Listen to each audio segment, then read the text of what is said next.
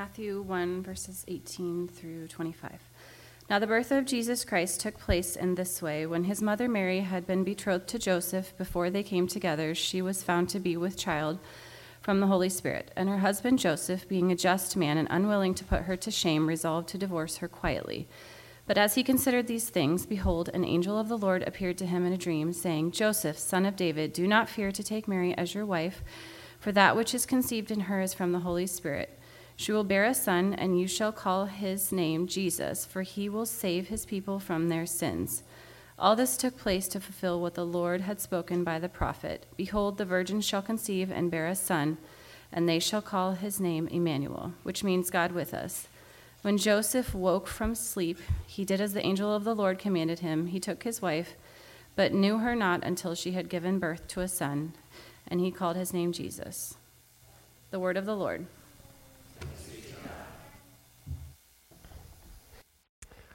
One Ancient Hope, it's good to be with you this morning and singing these songs and reading this text, and even the weather outside does feel a little bit like Christmas in May, which is not a bad thing.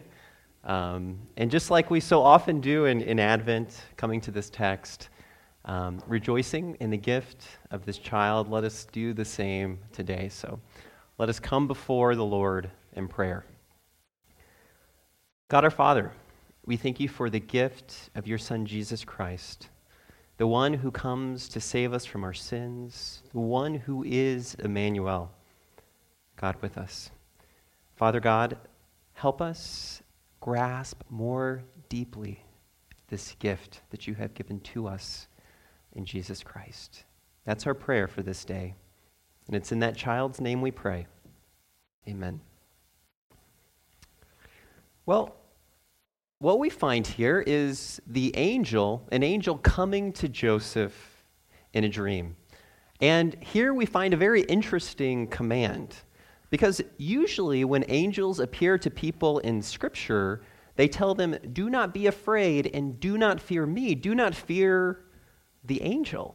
For example, in the account of Luke, the angel Gabriel comes to Mary, and he says, Mary, don't be afraid. And here we also find a command not to fear, but it's interesting because it's a different object. He's telling him, Joseph, don't fear. But he's not saying, Joseph, don't fear me, the angel. He's saying, Joseph, don't fear to take Mary as your wife. And why is it that Joseph would fear this action? Why is it that Joseph might fear taking Mary as a wife?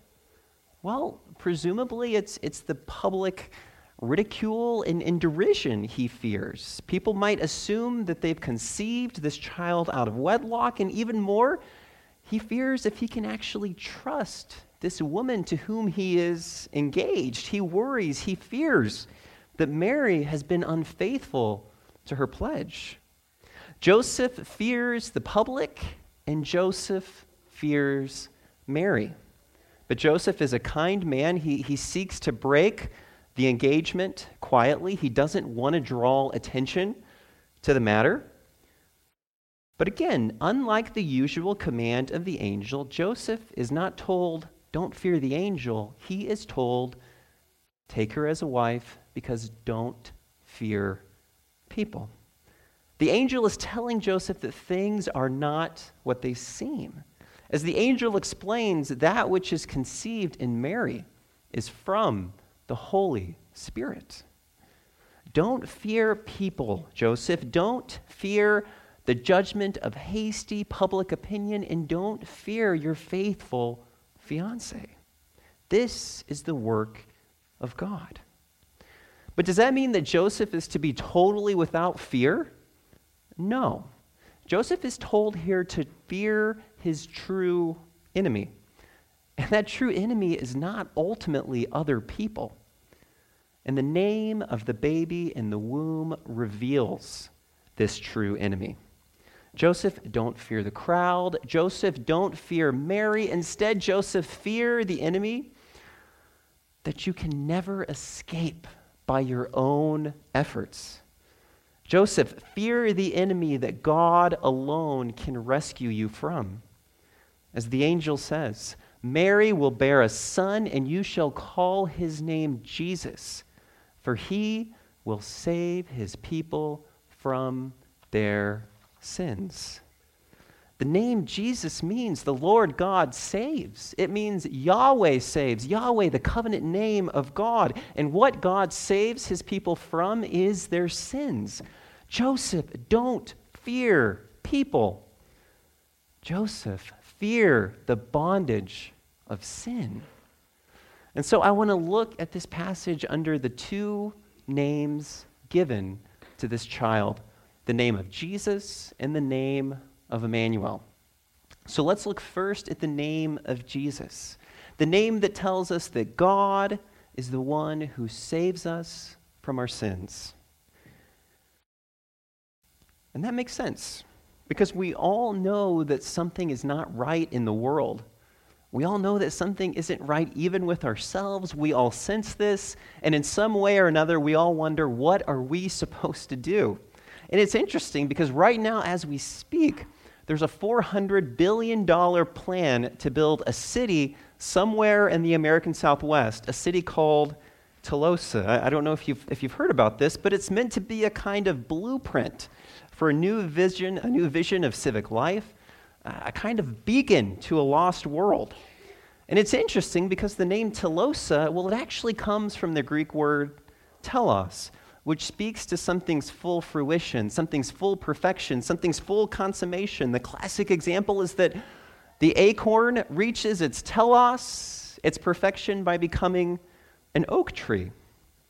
And so the idea here is if we just tweak a few parts of civic life, then finally we'll have those conditions that we need to reach our ultimate human telos, our ultimate human perfection. This is the city of Telosa. But of course, the people that would move into the city, they can't help but take themselves, their selfishness, their griefs, their laments, their health problems, their inevitable death, their inevitable cynicism, the very weariness that they were trying to escape in the first place. And honestly, if Telosa is our telos, then we're pretty disappointing oak trees. If Telosa is all we need to reach our telos as humans, well, then we're really not that bad off, and our ultimate good really isn't all that great. For example, some of the aims put forward in Telosa are a 15-minute commute for all citizens, shared decision-making concerning budgets and city planning, and a sustainable use of resources. And all these things are very good things. For example, we should strive for sustainability in our use of resources. But is this the best we can do? This is good, but does it actually meet the deepest desires of our heart? If Telosa is our telos, then humanity is not all that spectacular. All we need to become the proverbial oak tree is a better commute, a better format for town hall meetings, and a better use of fossil fuels. And again, all of these are good things. These are things that we rightly desire, but is this enough to make life worth living? Is this enough to rescue us from our sense that something is deeply wrong with the world? The philosopher Charles Taylor is really helpful here. He tells us that in modernity, we operate at what he calls a low altitude. We don't think we're all that bad, and the good that we hope for isn't really all that great. And he says a key cause of this low altitude is the loss of the concept of sin. Because you might think, well, if you affirm the concept of sin, isn't that a deep and violent attack on the dignity of the human person? If you are affirming the notion of sin, aren't you putting harmful and hurtful burdens upon people? Aren't people already struggling enough with self-image and self-esteem and identity? Why on earth would you want to weigh them down even more with an outdated term that focuses on how bad they are instead of their positive potential? Aren't you just adding fuel to the fire of anxiety and insecurity that rages inside of all of our hearts? But Taylor tells us not to move so quickly. Because if there's no such thing as sin and we ourselves are not sinners, then this middle range existence that we've come to inhabit, well, it's not really imperfect. There's nothing really wrong. And so to dismiss the notion of sin is to dismiss the notion that things could get much better than they are right now. Our present reality of selfishness and pain and exploitation and conflict and death, well, this is about as good as it gets. We might tweak society here and there, but we're never really going to transform it. Again, this is the hope of Telosa. But we have to ask ourselves, what actually is the true attack on human dignity?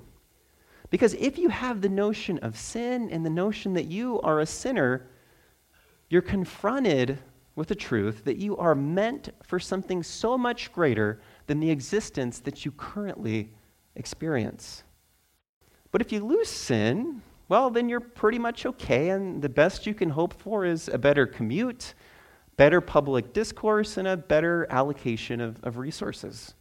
Again, all good things, but if this is all that we need, we're very small creatures. But the notion of sin tells us you are meant for so much more than this. But the rejection of sin tells us this is about all that you can hope for. And so Taylor argues, and I believe he's right here, that the notion of sin actually affirms, it doesn't undo the great and deep dignity of the human person. But the notion of sin also does so much more. Not only does it give us hope for a much better world without sin, but it also enables us to understand the dark depths of ourselves. Recently, each of us have been met each morning with the news of the ongoing atrocities in Ukraine. Civilians young and old are being murdered, often execution style. Assaults upon women are rampant, and we've all seen images of streets littered with dead bodies. And so we have to ask ourselves, how are we meant to make sense of this? As Columbia University professor Andrew Delbanco writes, a gulf has opened up in our culture between the visibility of evil and the intellectual resources available for coping with it. And it's important to note that Delbanco is not a Christian. He's just pointing out that the profound evil that we see in the world, it cannot adequately be explained by mere secular resources. Can conditioning or improper socialization or unhealthy psychological situations really do justice to the things that we're seeing in Ukraine? Do we have a real and substantial explanation for evil? Well, Delbanco doesn't think so. So then what can account for these things? The political dissident Alexander Solzhenitsyn is very helpful here. I've used this quote before, but it's extremely insightful. He says, "If only it were all so simple. If only there were evil people somewhere insidiously committing evil deeds, and it were necessary only to separate them from the rest of us. But the line dividing good and evil, it cuts through the heart of every human being." What are we to make of this? What is the evil in our own heart? Well, Matthew has a diagnosis, and that diagnosis is sin. And this is a fearful diagnosis, because if we affirm sin, then we affirm a deep corruption in ourselves. We affirm that we ourselves are capable of the worst of evils, and this is the very thing that the angel instructs Joseph to fear. Don't fear me, Joseph. Don't fear other people. Don't fear the crowd. Don't fear Mary. No, Joseph, fear the deep sin within you. But Joseph, take heart, because this child, he can do what you cannot. This child will save his people. He will save God's people from their sin. And is this message degrading to human dignity? No, because the reality of sin means that we were made for so much more than any modern solution can offer. Even more, sin alone can explain the evil that we see in the world. Sin shows us how low we can go as humanity, but it also shows us how high God intended humanity to be. And so when we affirm sin, we affirm something superlatively humbling, but also superlatively hopeful. And once we grasp this, we are finally ready to hear of this child who alone can save us from sin. This is why he bears the name of Jesus, the name the Lord saves. And what is it that this child saves us from? Well, he saves us from our sin. And this brings us to our second point, the name of Emmanuel. The name Jesus tells us what the Lord will do, but the name Emmanuel tells us how the Lord will do it, how the Lord will rescue us from our sin. As we talked about last week, at each point in Matthew's gospel, Matthew is showing us how Jesus fulfills the story of Israel. And here, Matthew tells us that the birth of Jesus is the fulfillment of a prophecy spoken long ago by the prophet Isaiah. Matthew here quotes Isaiah chapter 7, "Behold, the virgin shall conceive and bear a son, and they shall call his name Emmanuel." And when Isaiah is speaking here, he's addressing the unfaithful king Ahaz. Ahaz is fearful. He is terrified by an alliance between the northern kingdom of Israel, the kingdom of which Judah used to be one people with, an alliance between them and the kingdom of Syria. And they plan to together attack Judah and replace Ahaz with a kind of puppet king. So militarily speaking, things in Judah look quite grim. And it's into this threat that Isaiah speaks. He says, "The Lord himself will give you a sign. The virgin shall conceive and bear a son, and shall call his name Emmanuel." And strictly speaking, the Hebrew here does not specify a virgin specifically. Rather, the term can also be translated a young maiden. It's a more general term than virgin. It can include virgin, but it doesn't have to, and we'll come back to that in just a minute. But just like doctor can include pediatrician, so here the term young maiden can include virgin. And with that in mind, the prophecy continues. Isaiah says, "He shall eat curds and honey when he knows how to refuse the evil and choose the good. For before the boy knows how to refuse the evil and choose the good, the land whose two kings you dread will be deserted." And so what are we to make of this? Because clearly there's some form of immediate fulfillment of this prophecy, and it concerns these kings of Israel and Syria. This is what I believe is happening here. In the immediate context, Isaiah is telling Ahaz that life will go on as usual. Just as in peacetime, young maidens will marry and they will give birth to boys, and before the newborn child is able to choose good and evil, before the newborn child is able to make a conscious, intentional, and deliberate choice about anything, this combined military threat that you fear, it'll be eliminated. It will soon pass. And that's exactly what happens here. God preserves and protects his people. But what kind of sign is this? Why call such a child Emmanuel? And I believe it's that this sign is showing an essential act in the trusting of God. Trusting in God's goodness and power and sovereignty. What does trust in God look like amidst the approach of this military catastrophe? Well, it looks like faithful and earnest and diligent performance of an ordinary, faithful life. In this case, it's getting married and having children. Again, what is the sign of Emmanuel? It's the sign of God with us. It's the sign that even as the world may seem to be collapsing around us, we are called to faithfully living out a human life. To say, for instance, I will never have children because I could never bring a child into this world, is to say I don't trust God to properly provide a future place for human flourishing. It's to say that God is not with us. It's to say God has abandoned us. Take, for instance, a letter that the pastor and martyr Dietrich Bonhoeffer wrote to his fiancée, Maria von Wedemeyer. And he wrote this from the confines of a Nazi prison cell. He writes, "When I consider the state of the world, the total obscurity enshrouding our personal destiny, and my present imprisonment, our union can only be a token of God's grace and goodness, which summons us to believe in him. When Jeremiah said in his people's hour of direst need that houses and fields and vineyards shall again be bought in this land, it was a token of confidence in the future.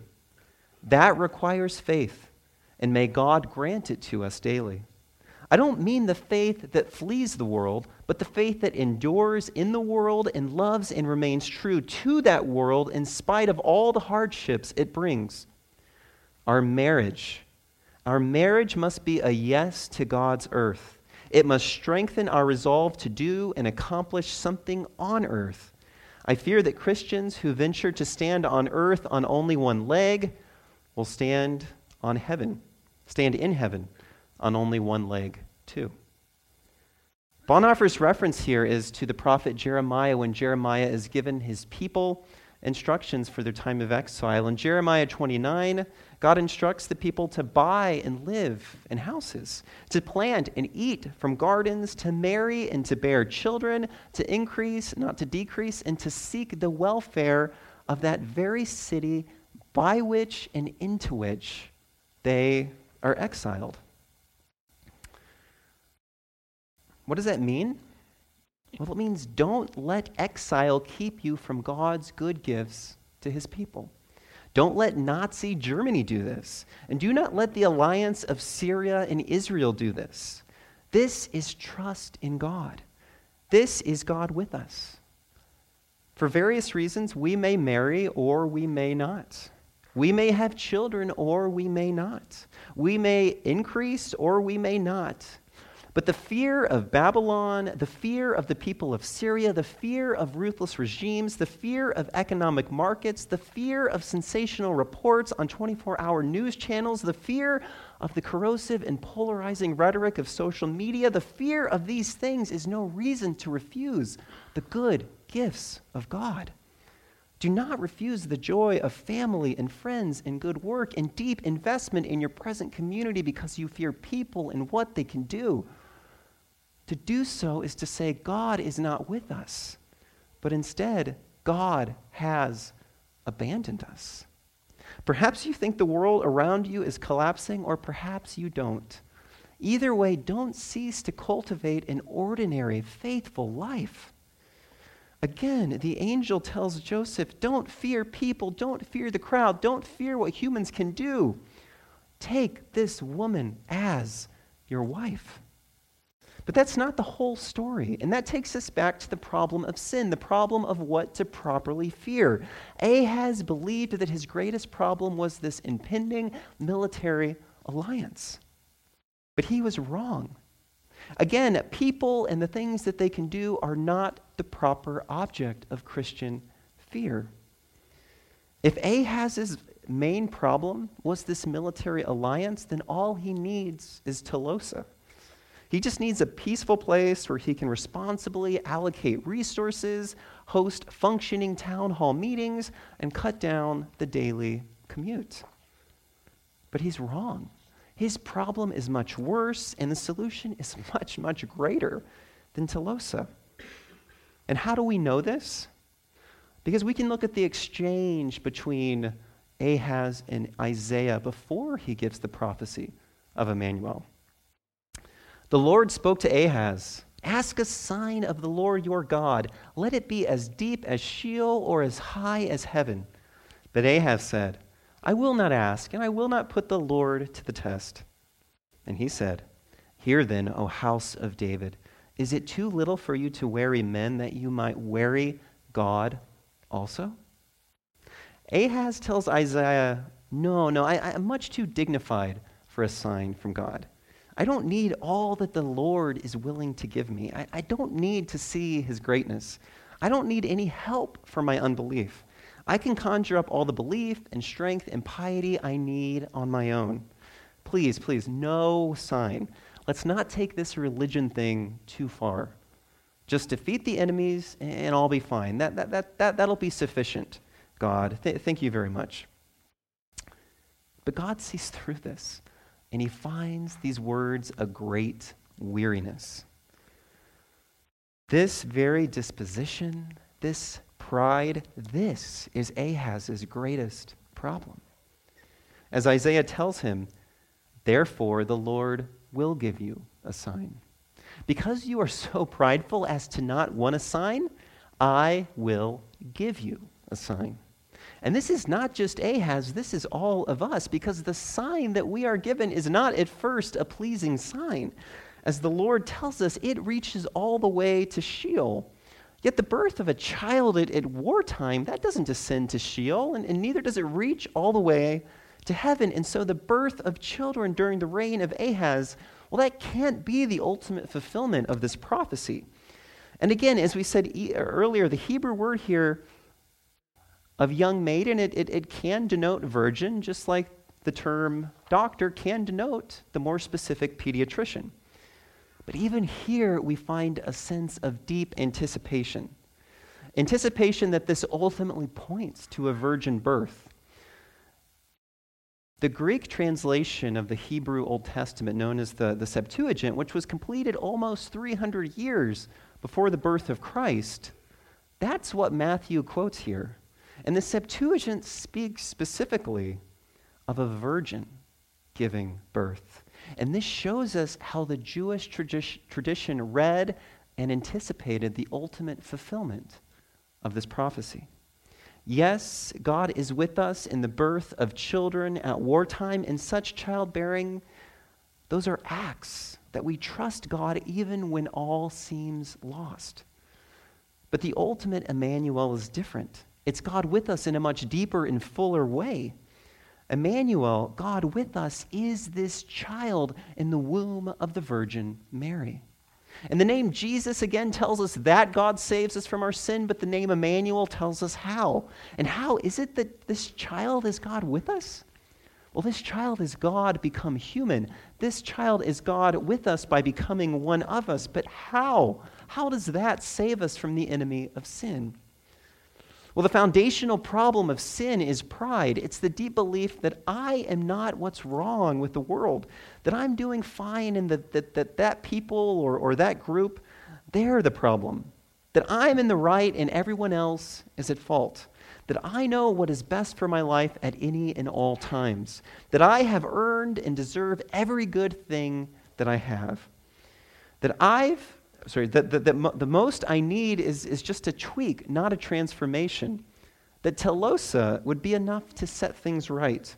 That I myself could never be brought to carry out atrocities, the kind we see in Ukraine. And that above all else, I certainly don't need the drastic intervention of God, be it through sign or something else. This is the pride of sin. And because sin has infected every bit of our being, our body and soul, this is our default. But again, like Ahaz, this is a sign that we'd rather not see. And why? Because this sign, Emmanuel, is God the Son becoming human and living the perfect life of love to both God and neighbor. It's a sign that we ourselves are so lost in our sin that only God could come to us and only He could live the life we should have lived. And there's still more here that we'd rather not see in this sign, because Christ not only lived the perfect human life in our place, which shows the futility of our own efforts, but He also suffered the punishment of death and God's wrath upon the cross. This is the punishment that we, not He, deserved. And so when we look at this sign of Emmanuel, we find by our own efforts we are helpless and hopeless. And even more, when we look at the sign of Emmanuel, we see how horrible our sin truly is, that it merits the cross itself, the ultimate punishment. This sign reaches all the way to Sheol. In the words of the Apostles' Creed, I believe in Jesus Christ, His only Son, our Lord, who was conceived by the Holy Spirit and born of the Virgin Mary. He suffered under Pontius Pilate, was crucified, died, and was buried. He descended to hell. That is, Christ descended to Sheol, to the place of the dead. He experienced the death that we deserve. This sign is the full disclosure of what each of us in our sin deserve. This is a sign that at first we would rather not see. We're no different than Ahaz. This sign shows us how lost we truly are. But it also shows us something else. It shows us the great lengths that God will go to save us. This is the sign of God becoming human, living the life we should have lived, dying the death we should have died, and him doing so because of his great love for us. This sign is God's great act of love, the greatest act of sacrificial love that the world has ever known. Christ does this for our salvation to save us from our sins. That's why he's named Jesus. So when we look at Christ, we see the depth of our sin, but we also see the deeper depths of God's love for us. God's salvation and human sin are exact opposites. And it's not until we see the sign, the salvation of Christ, that we see the full shape of sin. Each salvation and sin, they're a kind of negative image of the other. As John Stott writes, "For the essence of sin is man substituting himself for God, while the essence of salvation is God substituting himself for man. Man asserts himself against God and puts himself where only God deserves to be. God sacrifices himself for man and puts himself where only man deserves to be." This sign is that we in our sin have tried to make ourselves like God, and that God in our salvation has truly made himself like us. This is the sign of Christ, of Emmanuel, of God with us. But as Isaiah tells us, this sign also reaches as high as the heavens, and this brings us back to the Apostles' Creed. Yes, Christ descended to hell, but on the third day he rose again from the dead. He ascended to heaven and is seated at the right hand of God the Father Almighty. From there he will come to judge the living and the dead. Christ, Emmanuel, has descended to Sheol, but then he was raised from the dead. He ascended to heaven and is seated at the right hand of God the Father Almighty. One day he will come again. He will come again and set the whole world right. And this is a much greater fulfillment than Telosa. This is a perfected creation without any and all sin and perfect communion with God. One day every evil action ever committed will be avenged, will be punished, will be made right. On that day we will see perfect justice realized. Christ himself will judge each and every person in all that they've done. And either you will bear that eternal punishment of this most perfect justice, or Christ himself will gently stoop down to assure you personally that he has already borne that punishment upon the cross. And at present, if we place our faith in Christ, receiving his righteousness and giving him our guilt, he is our Emmanuel, God with us, God with every bit of us. He has taken a human body and soul. He has suffered. He has been betrayed. He has experienced poverty and sickness and hunger and sorrow and even death. He knows the human experience firsthand. And so all the way up in heaven, he is with every bit of you. There's nothing you can undergo that he himself has not already confronted personally. If you struggle with pride, know that the one who defeated pride in the flesh, he prays for you. As Augustine tells us, in Christ, the humility of God heals the pride of humanity. If you struggle with bitterness, know that the one who defeated bitterness in the flesh prays for you. As Christ hung on the cross, he prayed for the forgiveness of the very ones who were murdering him.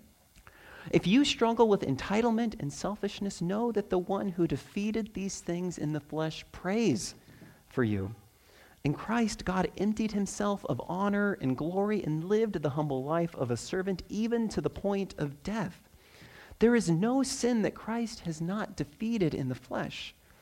He is God with us in his human soul, in his human body, in all the pain and sorrow and trials that come with human life in a fallen world. The one who has defeated every sin prays for you in your sin. One day in the resurrection, you will be free of sin. You will be free of jealousy and envy and pride and lust and anger. And what an amazing day that will be, to be free of all of those things. But even now, Christ promises to conform you to his image. And so one final question. Do you really believe that Christ can change you? Do you really believe that Christ can work to kill the sins that you've been struggling with your whole life? Do you believe that this child really rescues us from our sin? It most likely will not be sudden as we mature, as we kill this sin through the work of Christ. It will likely be a lifelong process that is ever incomplete. But nonetheless, Christ does promise growth. In Christ, God is with every bit of us in the deepest recesses of our body and soul, because Christ himself has assumed the deepest recesses of the human body and the human soul. Is this truth an operative reality in your life? Never think that you are beyond Christ's work of killing sin. You are not lower than Sheol, and Christ has already been there. We should not ultimately fear people or the things that they can do. What we should ultimately fear are the sins in our own heart. But this is not a fear that makes us tremble, because Jesus, God with us, saves us from our sins. Let us pray. God our Father, we thank you that you have given us Christ, Jesus, the one who saves us from our sins, Emmanuel, who is God with us in every way possible. Father, thank you for his perfect life that he lived on our behalf. And Lord, even now we pray through his work that you would kill the sin that lingers deep within our hearts and give us hope as we look forward to the resurrection. Lord, our true telos, and a perfected creation free from any and all sin in perfect loving communion with you. What a wonderful promise. It's in that hope and that assurance that we pray. Amen.